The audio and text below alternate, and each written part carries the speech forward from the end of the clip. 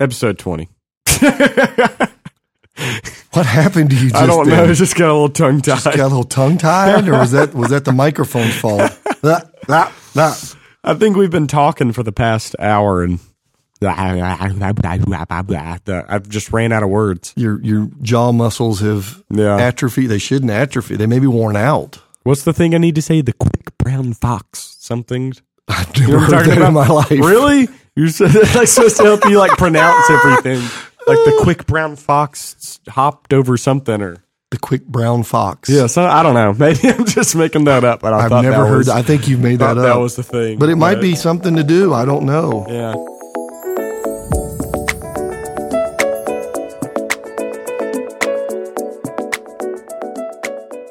Anyways, I'm going to try and get my act together so that we can talk about something really exciting today, so that we can talk about the Pentateuch. The Pentateuch. The Pentateuch.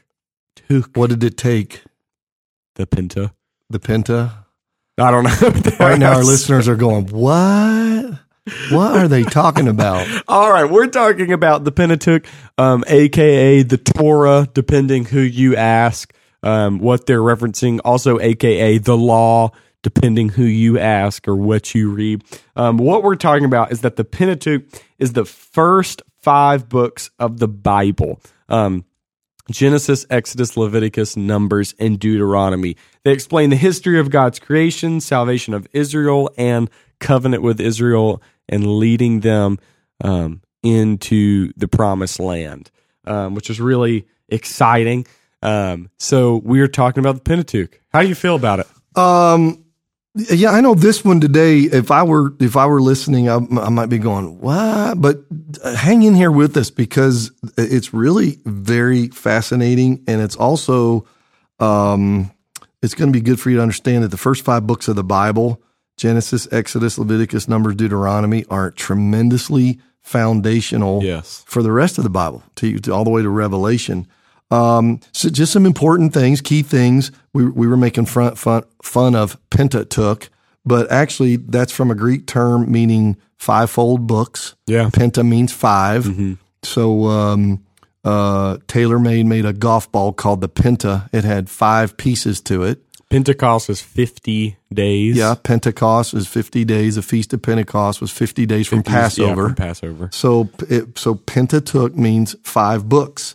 And these 5 books, Genesis through Deuteronomy, are recognized as the core of the Old Testament canon or scriptures. So they're really important. Yeah. I mean, to have everything else from Judges to Malachi, you have to have Genesis to Deuteronomy. Yeah. Okay. And like you said, it's also called the Torah, which is also the law. Yeah. So oftentimes these 5 books are called the law, the law of Moses. Book of Moses, yeah. The book of Moses, the law of Moses, and it includes the idea of teaching, instruction, and guidance. Yeah.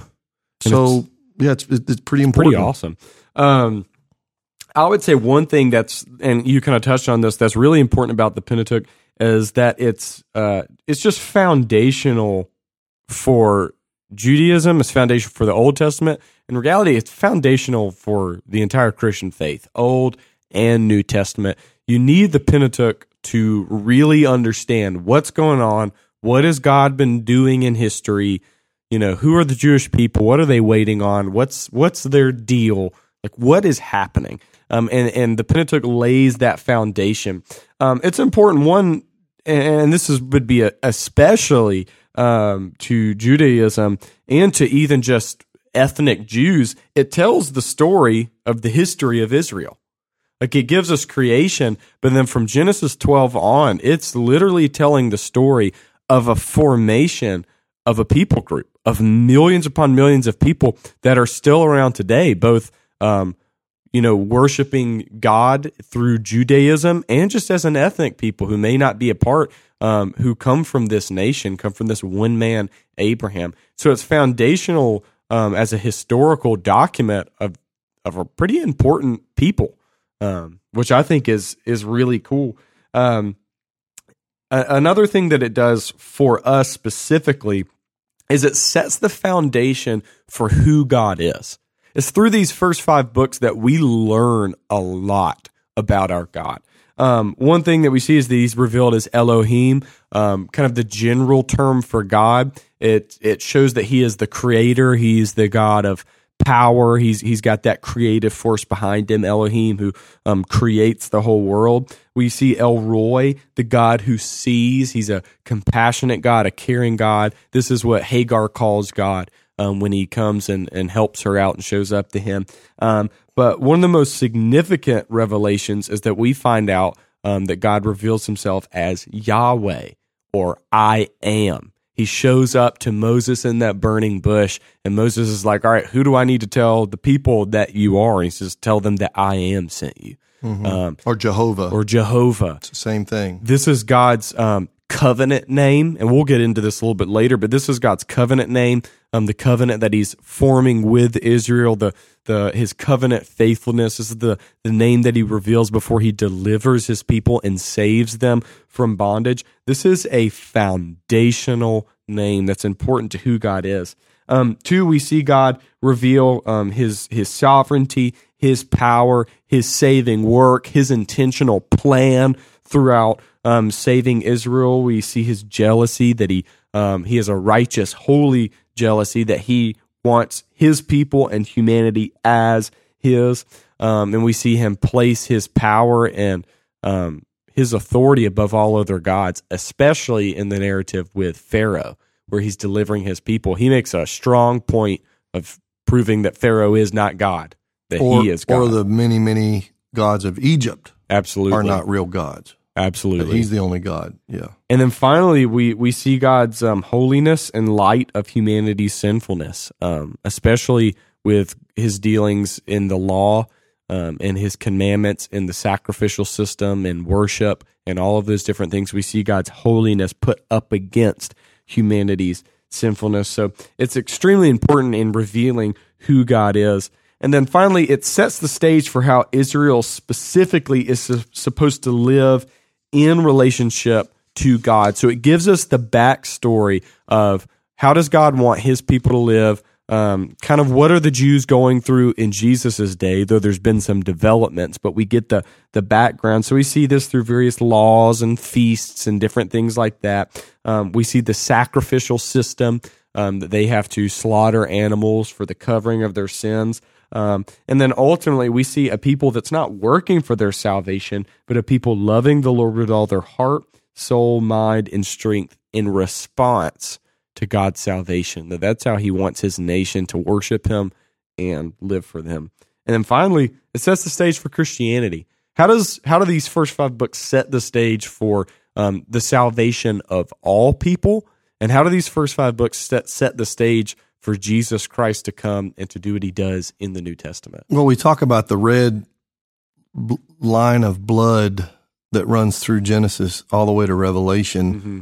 And when I talk about blood, I'm talking about the reference to Jesus' death on the cross, where he shed his blood for the sacrifice of mankind. Yeah. You've got Adam and Eve falling in the garden. You have the proto-evangelium, which is the first time that God makes the prediction, the prophecy that the seed of the woman would come and crush the head of Satan. Mm-hmm. So there's a hope for the redemption of mankind.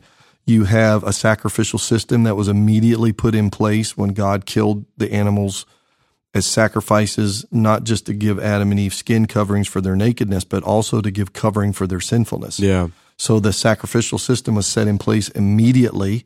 So these are types or symbols or representatives that were pointing forward in time to the coming of that seed of the woman, who would be Jesus Christ. Mm-hmm. You have the references to the Messiah, the anointed one, the Christ who would eventually come. You have all the temple imagery and sacrificial imagery, the light in the temple. Yeah. What is the Hanukkah? So you have the light, which is Jesus said, "I'm the light of the world." You have the table of showbread. Jesus said, "I'm the bread of life." Yeah. You have the one way to get into the presence of God was behind the veil. Yeah. Jesus said, "I'm the way, the truth, and the life. I'm the way to God." All of these images, John the Baptist said, "Behold, the Lamb of God who takes away the sin of the world." They're all images and representatives that are pointing to the coming of Christ. Yeah. And so, and even what you just said, Jesus said, I am. I am. Yeah, he's the great I am. Yeah. So, yes, every bit of that is found within the Pentateuch or the Torah. And so, it again, that's why we said it lays the foundation. Mm-hmm. We would talk about, we've made this reference before. You and I like to say this, that if it wasn't for the first 3 books of the Bible, the rest of the Bible would make no sense. Wouldn't even be needed. It wouldn't be needed. So Genesis 1, 2, and 3 lays the foundation, helps you understand why God has to redeem us and why he has to save us. And even in Genesis, you see how to have a proper relationship with God. Mm-hmm. Enoch walked with God and was not, for God took him. Noah was righteous, and sinful humanity. So it talks about walking and living in righteousness and in communion relationship with God and how that was possible. What's interesting, a lot of people think that Christianity created this idea or Christianity was the context for the creation, the idea that you are saved by grace through faith. Okay. Mm-hmm. And that Paul was all, because everybody thought you were saved by works. And so Paul came along and said, by grace, you saved. And Peter said, well, the reality is from day one, you've always been saved by grace through faith. Yeah. There's never been any other way. Absolutely. And when God saved Adam and Eve by grace through their faith, he said, here are these animals' skins to cover your nakedness, but I'm going to kill these 2 animals. They're going to die in your place. Do you believe that? And they said, yes, we believe what you're doing works. And they put their faith in the work of God, because God has to do the work. Yeah. So God did the work for them, and they trusted God that they wouldn't die in their sins at that moment, that there was a covering for their sins. Mm-hmm. So isn't it interesting that it's always been by grace through faith? So there are these foundational principles that are carried over and realized. They're the shadow of the things to come. They're fully and completely realized. And if you ever want to learn more about this, I want to recommend a great book called the Book of Hebrews in the Bible that actually breaks all of this down and shows that relationship between Old Testament to Jesus now, especially within the sacrificial system. Abraham goes to rescue Lot, facing a superior army with more numbers, etc., but with 300-something men, whatever it was, defeats that army, I think, by divine hand of God. And then this strange figure called Melchizedek just appears out of nowhere, and Abraham gives tithes to him, and he's the priest of God. Mm-hmm. And the writer of Hebrews says that Melchizedek who was a real person, was symbolic or representative of Jesus Christ. Yeah, that Jesus Christ is a priest after the order, or in the order of Melchizedek, rather than Aaron. Yeah. He's without beginning, without end. Yeah. And Abraham paid tithes to him, and so just like we believe when we bring the tithe, you don't bring it to the church; it comes to the church, but you're bringing it to God. Yeah. There's just, which is a New Testament thing. There's just so much that's within those 5 books. Well, let's break it down. Let's go book by book, and I want to say we're going to go book by book. But the important thing is that these first 5 books, and really the whole Bible, is one continuous story. And so follow along with us as we trace this singular story of humanity's sinfulness and then God forming his own people. So let's go ahead and start with the very first book, Genesis. You can, if we're going to be real general here, you can basically break Genesis up into 2 different sections. And so the first is Genesis chapters 1 through 11. Genesis is the proper name here. This is the genesis of everything: the creation of the world, the creation of man, and the introduction to sin in this world. And we see all of the consequences. And so Genesis is important, and I know we've talked about this a lot, because we get the proper view of humanity, that humanity was made in the image of God, that we were created to have a relationship with God. We were created to be God's representatives on the earth and to have dominion over everything on the earth, representing him. We get a creation of manhood, or creation. We get the understanding of manhood and womanhood and marriage and family and all of those different things, which are foundational to just the way that we live in life. And then on top of that, Genesis 3 comes along, and we get the introduction of sin. And so now, through Genesis 3 to Genesis 11, we get a full display and understanding of what is the plight of humanity. What is the main problem here that needs to be solved for the rest of the Bible through the fall? Exactly. And I want to back up because you talk about Genesis 1 and 2. You have the origin of man, okay, and you have the creation of everything. Mm-hmm. This is so important to us because our kids go to school and they're taught the theory of evolution, the Big Bang theory, okay, and you say something long enough, after a while, people assume it must be true, mm-hmm. but they're called theories. Yeah. Okay. One of the most popular TV shows, which I think just ended, is called The Big Bang Theory, which really has nothing to do with that. It was really kind of some ways funny and really stupid in a lot of ways.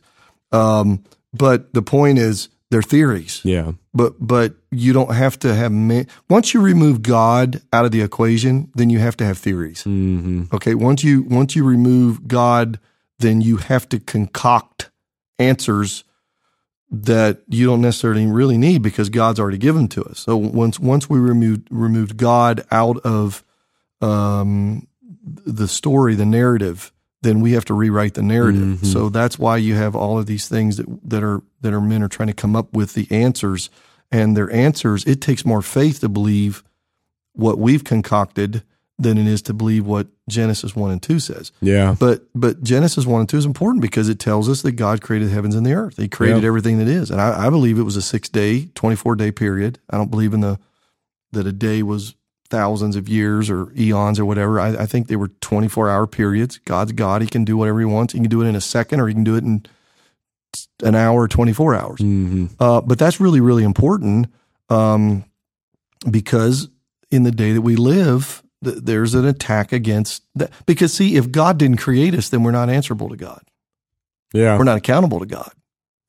Okay? Then the creature can not have to say to the creator, why are you demanding this of me or making me this way? We become masters of our own fate, mm-hmm. commanders of our own ship. And it's just not the way it is. Yeah. So just Genesis 1 and 2 is incredibly important. Yeah. Genesis 3, it shows us where we failed. Mm-hmm. It shows us the origin of sin, and it shows us that we are in desperate need of salvation. Yeah. And in desperate need of a savior. We're drowning and we need a lifeguard. Yeah. And so that's what happens there. And then you see the effects of that sin. Yeah. And it's those stories that people don't understand, but where the thoughts of men became wicked continually. Mm-hmm. And God said, I'm going to destroy the earth. We see fratricide backing up with Cain and Abel. We see, is it Lamech? Is that dude's Mm-hmm. name? Who's like killing people. He's bragging about killing people, about how bad he is, and all of these different things. We see polygamy.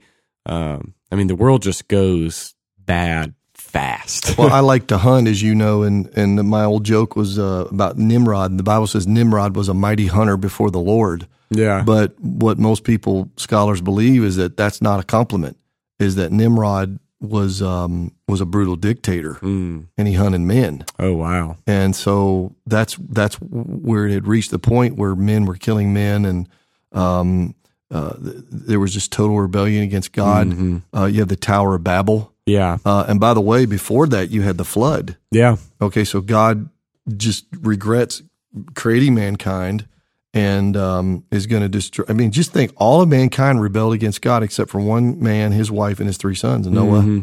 and Mrs. Noah, and then the 3 sons. God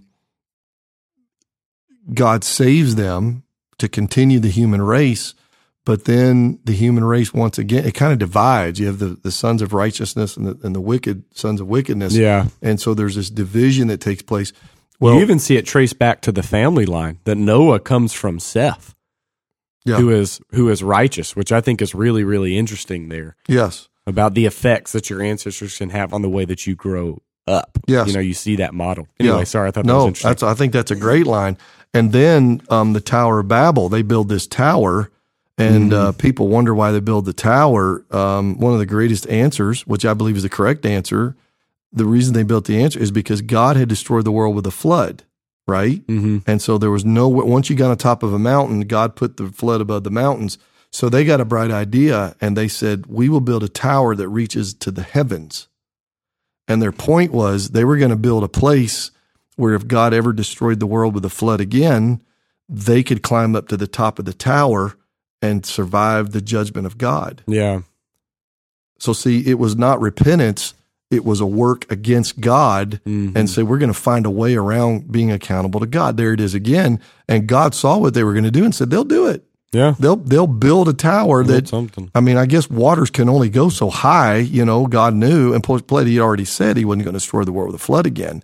So that wasn't going to happen, but that wasn't his point, is that now they're so determined once again to rebel against me and to avoid being accountable to me. I've got to step in and do something. Well, he could have killed them again, but in grace, he confounded their languages and made all these languages so they couldn't communicate anymore. And then they had to spread out. And what they didn't realize is God saved them. Yeah, he did. And I've heard a few other things that I think are really interesting that I've never thought about it before. Like, they said they're going to make a tower to get to the heavens, that they're in essence trying to become God or get to God or pull God down. And then I also hadn't thought about this.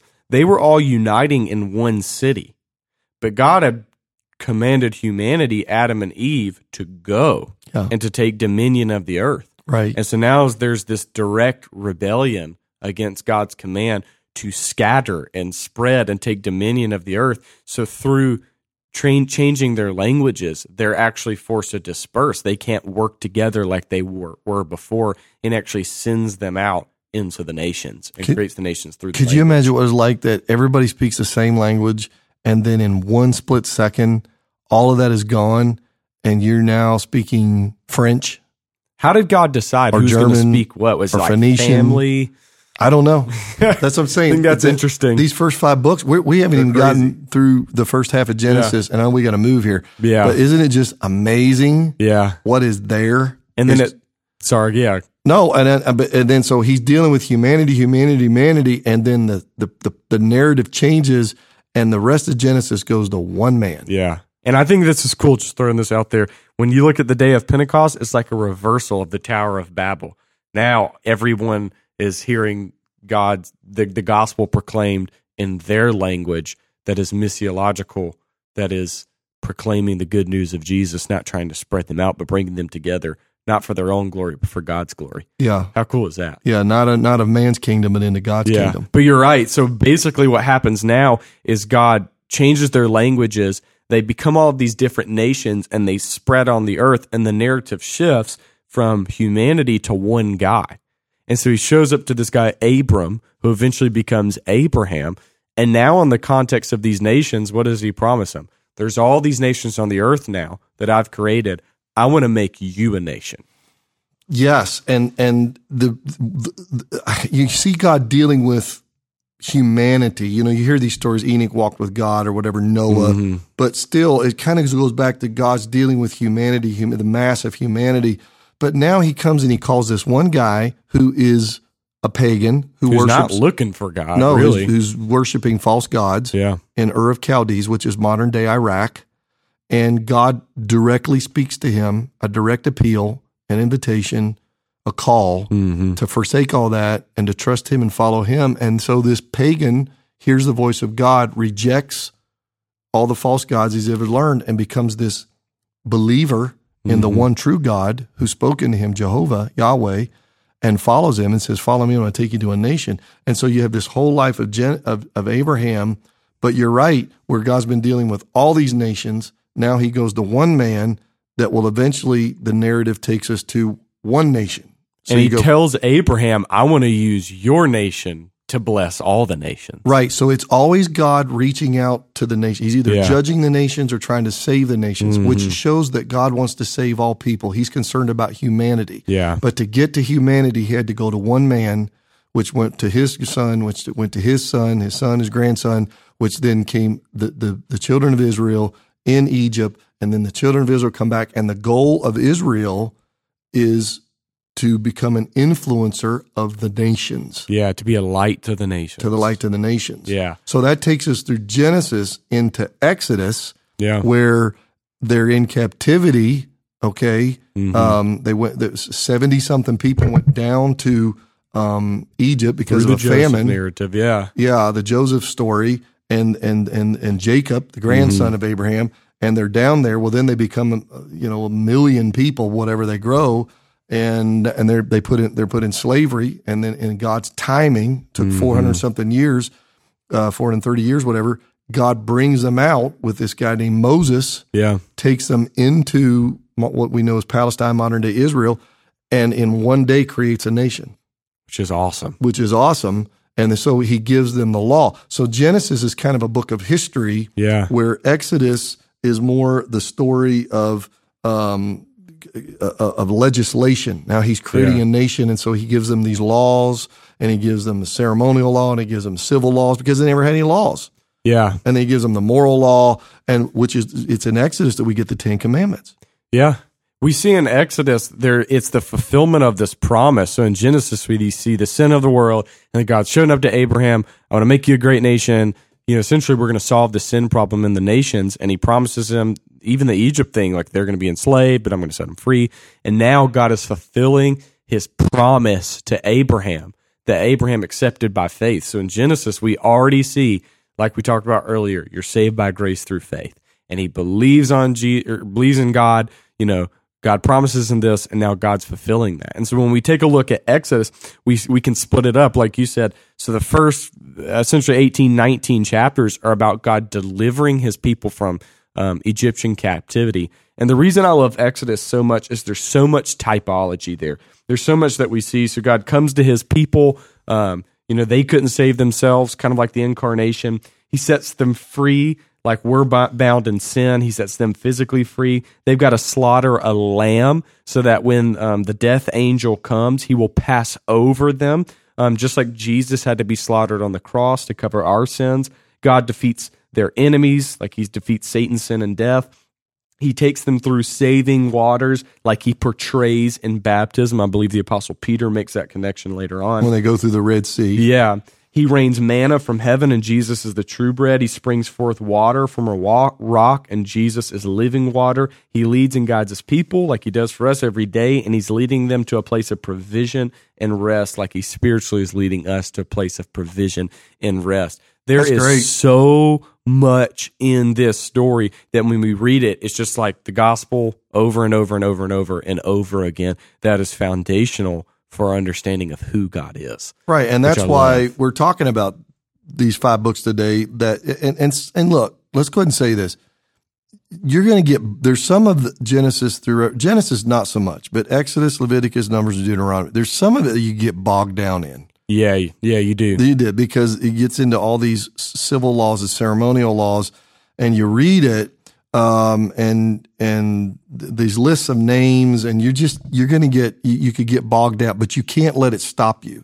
You got to keep working through it and get back to the narrative. And I think the narrative you can identify with, because you can, if you'll look, that's why we're telling you this day, if you'll just look, you can see the correlations and how those things are symbolic or representative of what we have today, and that God had this plan thousands of years ago. He's always had a plan from day one, even before the world was created. And then you start to see that plan, come into action. And don't look so closely at the leaf that you can't back up and look at the entire forest. So don't get caught up in each individual law and going, oh my gosh, this is so boring. What am I supposed to do with this? Back up and look at the narrative as a whole, and you can really benefit from it, seeing those correlations and what God is doing. And by the way, let me say this, you read all those laws for Israel and whatever, but we don't hear this as much, but we used to talk about this a lot in history. In the Western civilization, and in particular in America, a lot of our laws, many of our laws, are based on Judeo-Christian laws that are found in the Bible. Especially the 10 Commandments, which is the backbone of all of those laws. But even the civil laws, there's a lot of that has had major influence on our legal system. Yeah. on what we've had. So, Well, before we get there, let's talk about the 10 Commandments, which are in Exodus, and then we can hop in Leviticus. So that first half is God saving his people, but then we see God forming his people as a nation. He's making a covenant with them. He's Right. going, hey, I've saved you, and now you serve me. And so once again, it's important to look at right before he gives them the 10 Commandments. What does he say? I am the Lord your God who has brought you out of Egypt. So he's not saying do these things and I'll love you and I'll save you and you'll work for your salvation. He's saying, I've already saved you. Now you love me and serve me. And so he's forming this covenant and this nation, and then he gives them the 10 Commandments, and then after that he gives them the instructions for the temple and various things like that. But these 10 Commandments, just how important are these 10 Commandments? I mean, they're the moral backbone of the rest of the law and everything that's prescribed. And they speak highly of God's character. Just how formative are these? well, let's go back so that our listeners can understand that in the Old Testament, in these 5 books, it's called the law. You get legal matters, okay? And there were 3 aspects. There was the civil law. Israel had not been a nation. They had been under Egyptian rule. So now they're a nation. They have to have their own codified law, Just like we do. like we do in America. We have municipal laws and county laws and state laws and federal laws. So they had to have their own laws. So God gave them civil law. So you can read through it and it'll talk about all these different things and we won't get into it. Then there was a second law, which is a ceremonial law. Because God needed to codify their religion, all right? They had not had a codified religion. Now he gives them the sacrificial systems and the feasts and all those kind of things. Yeah. Then there is a third law, which is the moral law, which is composed of the 10 Commandments. Now, in the New Testament, we are not under Israel's civil law, though we've borrowed a lot from it. Yeah. We are not obligated to keep the ceremonial law. That's why we don't sacrifice animals. Yeah. Jesus is our sacrifice. Jesus is our sacrifice. So we don't do all those. Yeah. We don't have to do all those feasts and all those things. The civil law, just because the Bible says they stoned them, that was their form of capital punishment. We don't take people out back and stone them. We live in America. We live in abide America. by their government. We abide by our laws. Okay. But the moral law is for all people and all times. Yeah. Okay. So it's always been, it is, and it always will be wrong to lie, to commit adultery, to covet what somebody else has, to not honor your father and your mother, to use God's name in vain, to put another God before God, okay, to steal what doesn't belong to you. You take the 10 Commandments. Those things have always been wrong, will be wrong, and always will be wrong. And whatever's right, like keeping the Sabbath and obeying your mother and your father or whatever, honoring your father and mother, those things always have been, are, and always will be the right things to do. Yeah. So the moral law is critical. I think that's why Satan has attacked America and had a concerted effort to legally remove the 10 Commandments from our government, places of government, from our schools, because you talked about the backbone. It's the moral backbone of any society who embraces it. Yeah. He's removed it. So now we have nothing stating what is absolute morality, absolutely right or absolutely wrong.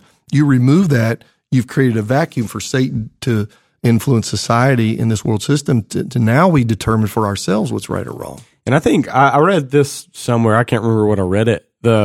Just how foundational the 10 Commandments are, even for a society that doesn't believe in God.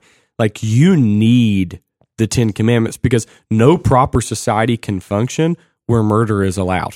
Whether you believe in God or not, no proper society can function where adultery is allowed and the family structure is consistently and constantly destroyed. No proper society can function when people are allowed to steal and take whatever they want and whatever else.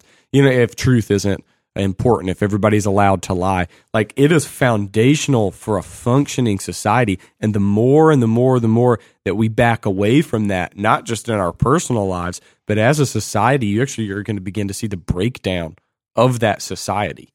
Absolutely. And if you divide the 10 Commandments, the first commandments have to do with your relationship with God. Mm-hmm. The remaining commandments have to do with your relationship with people, starting with your parents and then everybody else. Yeah.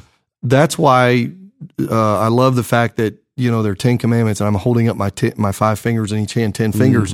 There are 10 commandments, and yet Jesus came and gave us 2, which I'm holding up my 2 thumbs. Yeah. You shall love the Lord your God with all your heart, soul, mind, and strength.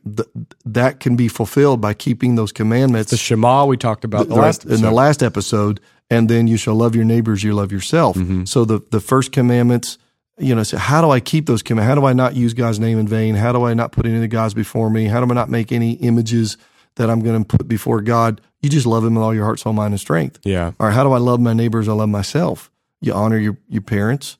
And how do I honor my parents and not steal and not take somebody else's wife and commit adultery and not tell lies? I love my neighbors. I love myself. I treat people the way I want to be treated. Yeah. So it's amazing how all that meshes together. Yeah. So you have to have the 10 commandments. And without the 10 commandments, you're right, you will have the complete moral breakdown of a civilization or a society. Yeah, you would. You'll have the corruption. There'll be corruption. Now, as we move into Leviticus, what we see is the 10 Commandments are the moral backbone. Leviticus gives us a breakdown of all of those laws, the civil, the ceremonial, the moral. It breaks it down and it applies it in their context as a people and as a nation. Obviously, we're not going to get down to the nitty-gritty of every law, but let's talk about the 2 important things that are happening. You've already mentioned one. God has called his people to be a light to the nations. And so what that means is Israel was actually positioned right smack dab in the middle of all of these pagan nations. And remember, you've got to go back to Abraham. That's why this is so foundational. He promised Abraham that through their offspring, every nation would be blessed.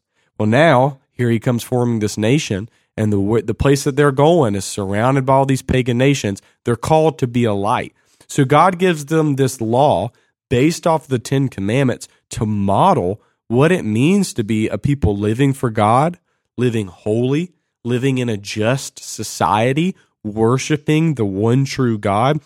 God is giving them this Levitical law in order for them to be a true example and to not just have a just society in themselves, but to influence the world around them. That holiness really makes an impact where you're at, which is a principle that we can still have today. God says this, the key verse for Leviticus is holiness. Be holy for I am holy. That's God's whole breakdown of this. And so the law wasn't meant to be something that bogs you down. David in the Psalms wrote about how much he loved the law.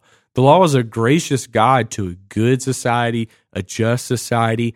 Its laws were so much more fair and right than the other laws of the day, like the Hammurabi Code and all of those different things. It was just punishment for a just crime. Here's how you live in a good world to be an influence of the day. So I think we've got to rightly interpret Leviticus, even though each law may not directly apply to us. It wasn't meant to be this heavy, mean, nasty thing. God was actually forming a really good society to be a difference in the world. And I think you're right. The principles, the precepts don't apply to us. Again, the civil and ceremonial, but the precept, you've summed it up. God said, "Be holy, for I'm holy." I think Leviticus, you may have to labor through it a little bit, but again, if you'll look, you'll get this sense that God is holy. God is other than what we are. When the holiness of God is the distinctiveness of God, the originality of God, what makes him unique. Set apart from anyone and anything else in all creation. And what is awesome is he says, through relationship with me and my transformative power, I'm going to make you holy. Yeah. I'm going to make you unique. And a lot of times we think of holiness as being like sinless and perfect and whatever. And that's part of it. That's part of it is don't do wrong, do what's right. That's part of what makes us different from people in the world because they do what's wrong and don't always do what's right. Yeah. So that's part of it, but it's more than that. It's reflecting God. It's reflecting his character. It's treating people differently. And so we can learn a lot there because that has not changed. Yeah. Because Paul in the New Testament still stresses that we are to be holy. Paul quotes Leviticus where God said, "Be holy, as I'm holy." Yeah. So we don't talk enough about holiness in this day and time. It seems like everybody wants to be saved, but a lot of ways we still want to act like the world and do what the world does, and I mean, the point is you're in this world, but you're not of this world. So I think there's a lot to learn in Leviticus. And so then we move on to Numbers. So just to summarize, humanity sinned, God chooses Abraham to form a nation. He forms that nation, and now he's forming the laws for that nation, how they're going to live. Well, what God has done next is he's promised them that he's going to take them to this promised land, this land that's flowing with milk and honey. It's going to be a place of rest. It's going to be a place of rest from their enemies, and it's going to be a place where they're positioned to be a light to the world. So he's just given them that law and how to be holy. Now it's time to move from Mount Sinai on to the promised land. And so we sort of see this transition. So as we're looking at the book of Numbers, Numbers, I mean, yes and no, it is an appropriate name. There are like 2 censuses in the book of Numbers, but there's all kinds of stuff in it. There's military, what am I trying to say, lists or whatever. There's narrative. There's like the book of Numbers is a really good book. It's not just numbers. But when we look at Numbers, they're moving from Sinai to the promised land. And once again, there's kind of 2 separations in this book. You can divide it between the unfaithful old generation and the faithful new generation. And so we start off seeing this unfaithful old generation that has a really hard time trusting God, and God eventually punishes. So we've got these like rebellion narratives in the book of Numbers. So where the people will complain or rise up, God replies, he judges them. Moses has to intercede, the judgment ends, and then they name the place. So 2 of the more well-known ones are Miriam and Aaron oppose Moses' leadership, and then God's just like, yeah, through prophets, I'll speak through them, and it'll be kind of vague. I'm speaking to my boy Moses face to face. Y'all need to calm down. And then Miriam gets leprosy and is judged. And then we see the rebellion of Korah.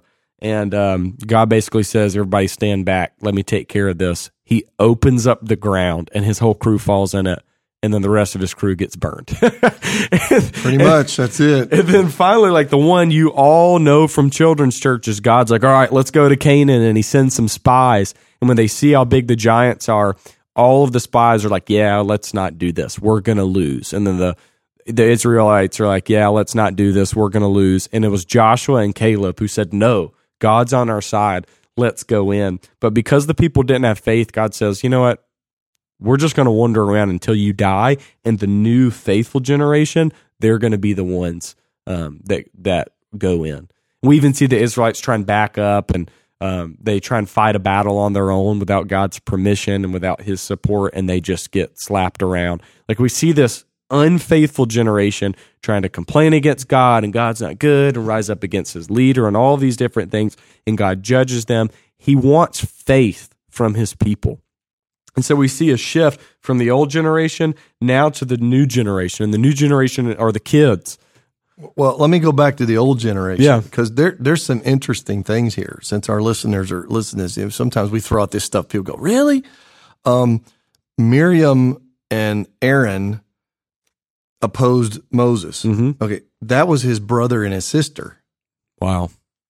Okay, so his brother and his sister We're trying to overthrow. were they didn't want to overthrow him, but they wanted to say that they were just as called of God as he was. As he was, yeah. Okay, and so they're trying to tear down their brother's authority that has been given them by God. I mean, he has the ultimate responsibility of leading these people out. I mean, Moses is a big deal. Yeah. Okay, he's like the man. He's their guy. And so Miriam gets struck by God with leprosy. Yeah.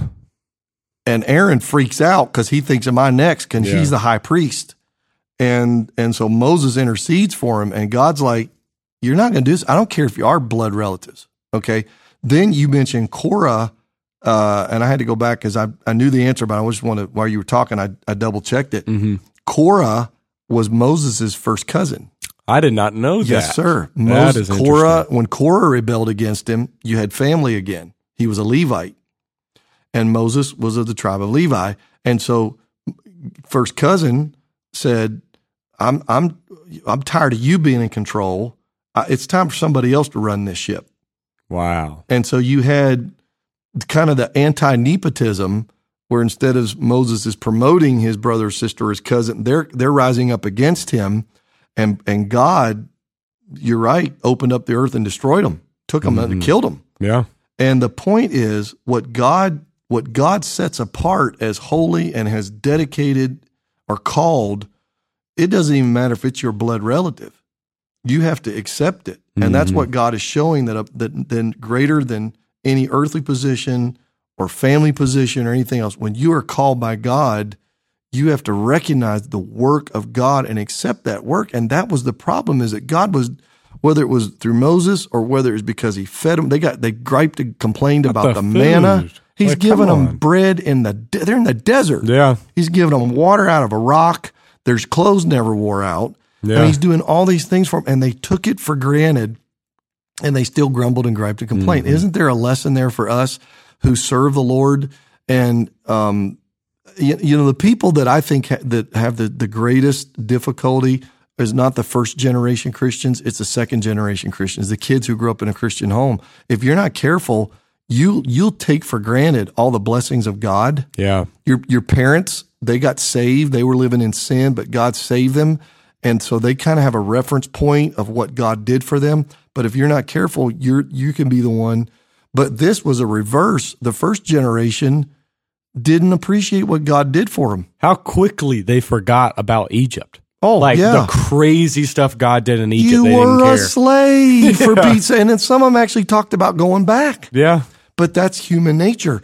It's how ridiculous we are. And so you're right. God tries to take them into the promised land, and they rebelled and said, we're not going. Yeah. There are giants in the land. They're bigger than us. They're stronger than us. And Jacob and Caleb are like, yeah, no, we can do this. Let's go. And so God said, all right, if that's the way it's going to be, you're going to go wander in the wilderness. Here's something that our listeners might not know. From Egypt to Canaan, it's only an 11-day travel or something. Yeah. It's not long. Okay. God took him out in the wilderness and kept him out there for a little bit while longer, because he had to give them the laws and he had to get them organized. But once he got all that done, he was ready to take them up into the promised land. Yeah. It's time to go. Time to go. So they were supposed to go right into the promised land probably in a matter of months of the Exodus. But because they rebelled, they spent 40 years wandering around in the wilderness. And God said, you're not going in, but your kids are going to go in. Yep. And that generation died off. And all the little kids who came out of Egypt grew up into men and women, and they trusted God. And God said, I'm going to take you in. Yeah. So you thought that if I took you into Canaan, that the Canaanites would kill all your kids. Now I'm going to let you die in the wilderness, and I'm going to take your kids in, and they're going to be conquerors and overcomers. That's crazy. Which shows that if you have a generation that's older that refuses to work with God, God will just bypass you and find a younger generation. God doesn't need you. You need God. You need God. And that's why the Numbers is all about is trusting God and walking in faith with God. And that's why Moses dies and Joshua takes them in. Yeah. And you have that Joshua generation that went in and conquered the promised land. And you begin to see that take form in the book of Numbers, because eventually they begin fighting these battles, and they believe that at this point, the older generation is like dying out. And so the ones fighting these battles are the newer generation coming up. And so you see 3 battles in which they just start slapping them around. They just get going because this generation is trusting God, and it's prefiguring what's going to happen when Joshua finally does take over and leads them into the promised land, because this generation hasn't forgotten what God's done, but they're leaning on his promises. Well, if you think you were 5 or 7 or 8 when your parents all rebelled against God, and now you had to spend 40 years wandering around the wilderness, they're like, I'm 45, I'm 48, I'm 50, I'm ready to, let's move. You know what time I got left? Let's get in the promised land. Yeah. I don't want to die out here like my parents did. Yeah. I'm not going to be unfaithful like my parents. Let's trust God. And they did the very things their parents wouldn't do. It's all right there. It's a great book. It's a great read, really man. is. It's a great thought. Like, wow, this fun. is Numbers. And then, of course, that takes you into Deuteronomy. Well, and this actually transitions us like really, really well into Deuteronomy, because what's happened is now they're about to go into the promised land. Moses is giving basically 3 different speeches is what the book of Deuteronomy could be broken down into. And the first thing that Moses does is he gives them a history of Israel. Because the problem with the first generation is that they were too quick to forget what God had done for them, so they didn't trust him in the future. And so he gives them this whole thing that's like, hey, here's the history. Here's what God has done for our people. Stick with him. Live for him. God has been good to us in the past. As you head into this promised land, he's going to fight your battles. Just trust in him. And so I think that's why it's so important. In sort of the second section, God is going to tell them, love the Lord your God with all of your heart, soul, mind, and strength. Pass it on to your children. Put it on your doorpost. Do everything you got to do. I think there's a spiritual principle here of never forgetting what God has done. Don't forget. And we see that in communion. Do this in remembrance of me. We're doing this regularly. Even Jesus established something that said, hey, do this constantly in remembrance of me. That's why God put those feasts in order. That's why God told them they've got to remember, they've got to celebrate Passover. That's why they got to celebrate the Feast of Booths, so that they're in their life cycle, they are never forgetting what God has done for them, because as soon as they forget, their faith goes out the door. And that's why in the New Testament, we have some feasts or ordinances that help us not to forget. One is communion. Yeah. Do this in remembrance of me. So that's our way, that's our New Testament feast to remind ourselves, our Passover, what Jesus did for us and when he saved us. Not just that what he did for us, that he died for us, but the day he saved us. And we don't need to forget that. And then even water baptism, even though it's a one-time deal, you should get water baptized. But if you're watching other people get water baptized, it should remind you of what he did for you. The old you died and there's a new you. So the remembering is a good thing. And the church put this together. I know we don't celebrate it a lot, but there's a church calendar that maybe you're not even aware of that tries to actually do the same thing for you. Like 4 weeks before Christmas, we go into Advent time, which is you're waiting on Jesus. And then you go into Christmas time. You've got the 12 days of Christmas where you're celebrating the arrival of Jesus, and then Epiphany where you're learning about the revelation of Jesus, his appearance. You've got Lent, 40 days or something, waiting for Easter kind of morning. You've got Easter time, and then you've got Pentecost, the coming of the Spirit, the working. Like even the early church set up these like ebbs and flows where you're constantly putting yourself in the story of what Christ has done for us, so that we don't forget. Churches that did stained glass windows would do stained glass windows with images on them, especially for illiterate, right? In the past, hundreds of years ago, like the Middle Ages. And so there would be the first stained glass window would be the birth of Jesus, and then the next one would be the baptism of Jesus, and the next window would show maybe a miracle done by, and then the next one might show him in the garden, and the next would show him being crucified. The next window, stained glass window, would have a picture of him coming out of the tomb. The next one show him ascending to heaven. And so people who are illiterate, they could see each week and know through the picture, they could remember and be reminded of the stories. So that's excellent. And then so that's why we phase into Deuteronomy and we are reminded of the faithfulness of God. And then there's a massive portion in which Moses brings up the 10 Commandments again. Sometimes you'll hear it called the Decalogue, 10, whatever. If you want to sound super smart, just start calling it the Decalogue. The Decalogue. That way you can sound like and something. Some of our listeners may not know that it's twice in the Bible. Yeah. It's listed twice, not once. Exodus 20 and Deuteronomy 6. Yes. Yeah. I think that's and right. then basically so what he does is he mentions the 10 Commandments again, and then he spends this massive portion basically applying it. I mean, it's an exposition on the 10 Commandments. And so, once again, this may not directly apply to you, but if you want to ask, okay, how do we apply the 10 Commandments? Wait a minute, it's Deuteronomy 5. Oh, sorry about that. I had to correct myself. But if you want to ask yourself, how do we apply the 10 Commandments? Moses is basically going back again and applying the 10 Commandments.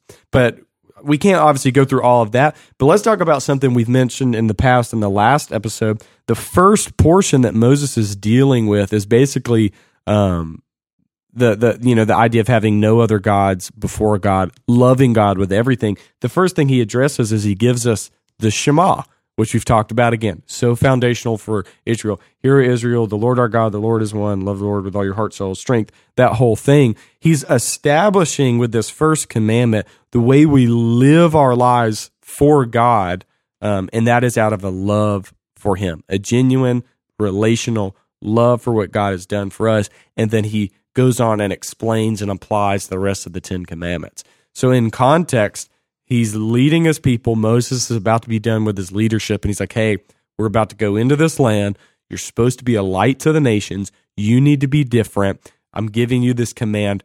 Obey God and do it out of love. Yeah, it's foundational for us. Yeah, hear, O Lord our God, the Lord is one. You shall love the Lord your God is basically saying there's only one God, so there aren't any other gods. There's only one, okay? And then this is a unified God. There may be God the Father, Son, and the Holy Spirit, three persona, but we're not polytheistic, okay? So even which was important for them, especially because going into this land, there's going to be a whole lot of paganism, a lot of polytheism. So he was saying there's only one God. That God is unified as one, even though he's three parts, three persons. And then you're to have a relationship with him. Yeah, you're to love him, okay? And you love him and care for him. And if you love him, you keep his commandments. If you love him, you serve him. And if you love him, you obey him. I think that's the foundational is what do we learn from that? It's just the same thing. Jesus has saved us, put us in right relationship with God. There are no other gods. Don't make money, your career, your education, your girlfriend, your boyfriend, your husband, your wife, your kids. Some people make their kids their gods. Money, whatever, recreation, that's not God. There's only one God, okay? Put those other things in the right place and priority. But there's only one God, okay? He's it, and he's the only God in your life, and love him. Have a relationship with him. With everything you have. Everything you have. Give him everything because he's giving you everything he has, so give him everything you've got. Absolutely. Yeah. And so he transitions out of this wonderful explanation of the 10 Commandments, and then he closes with the warning of the consequences of rebellion, but the life that you can have for repentance and trust. And so Moses is given his last sermon, his last speech. He's doing this very pastorally in a way, even though obviously there weren't pastors then. He's loving his people. It's like, hey, don't be dumb. Yeah. Don't rebel. Don't walk away. God will be faithful to his covenant, but if you rebel, you will reap the covenant curses. But if you will trust in God, you'll reap covenant blessing. If you rebel against God, you're not going to stay in this incredible, amazing land and this rest. But if you stay with him, if you stick it out, if you serve God, you'll get to reap this benefit. And sadly, as we look at the historical books and the rest of history, Israel's kicked out of their land twice because they rebelled God. They rejected the Shema and they started worshiping idols and all kinds of other crazy things. Instead of being a light to the nations influenced them. They intermarried, took on other religions, and did all of that. But God, being faithful to his covenant, sent his son Jesus, sent his Holy Spirit in our hearts, and now the law is written on our hearts. It's not just in a book as a guide, but it's written on us. And through his regeneration, we can love God with our heart, soul, mind, and strength. We can obey him, and we can truly be a light to the nations as God's brand new people. Exactly. And that's it. That's how those first 5 books segue eventually into where we are in this new covenant, in this New Testament as believers, as followers of Jesus. By the way, we never said this, but I guess you all picked it up. Moses wrote the Pentateuch. Yes, I can't believe we missed out on Moses wrote all 5 books of the Bible, and except the part after he died, somebody wrote it. It may have been Joshua or who knows? Samuel, but probably Joshua. Here's probably the last thing I want to say as we close. So we kind of we've given you this overview of the first 5 books of the Bible and just highlighted things. But here's the thing, and this is going to really be true for all of the Old Testament, but let's just make it apply to the first 5 books. You can learn a lot from the Pentateuch. Yeah. Okay. Romans 15:4, Paul says, these things were written for our learning, that through the patience of the scriptures we might have hope. Yeah. And then in 1 Corinthians 10:11, Paul said, now these things happened to them by way of example, and they were written for our admonition. Yeah. So we can learn. If people who ignore history are given to repeating its mistakes. And so you want to read the history of the people of God and see what they did right, but see what they did wrong and say, God, help me not to do that. Yeah. Help me not to tempt you. Help me not to put other things before you or whatever. Help me, God, to serve you and stay faithful to you. Yeah. We can learn from that. Every time you read that old story, what does that story say to me? It says to me, they got it right, I can get it right. Or they got it wrong, I need to make sure I get it right. Yeah. And we can learn a lot from it. Absolutely. So in short, in 30 seconds, sin enters the world. God promises Abraham, I want to give you a nation, a land. I want you to bless the nations. In Exodus, he sets them free, forms them as a nation, gives them laws in Leviticus, teaches them to have faith in Numbers, encourages them to stay faithful in Deuteronomy. That's what we can learn from the Pentateuch. And then we jump to today. And once again, we're still saved by the seed of Abraham. Matthew calls Jesus the son of David, the son of Abraham, called to live a life of faith, to be a light to the nations, to bless the world, to stay faithful to him, to look like Jesus as his brand new people. There you go. Boom. Boom. Thanks so much for joining us today. Hope that you've learned a lot. Leave us a rating, a review. Find us on Instagram at High Praises Church or Facebook at High Praises Church. If you have a question, send us a direct message on there. We might answer it at the end of an episode, and maybe if it's good enough, we'll do a whole episode on it. Thank you so much. We cannot wait to see you next month.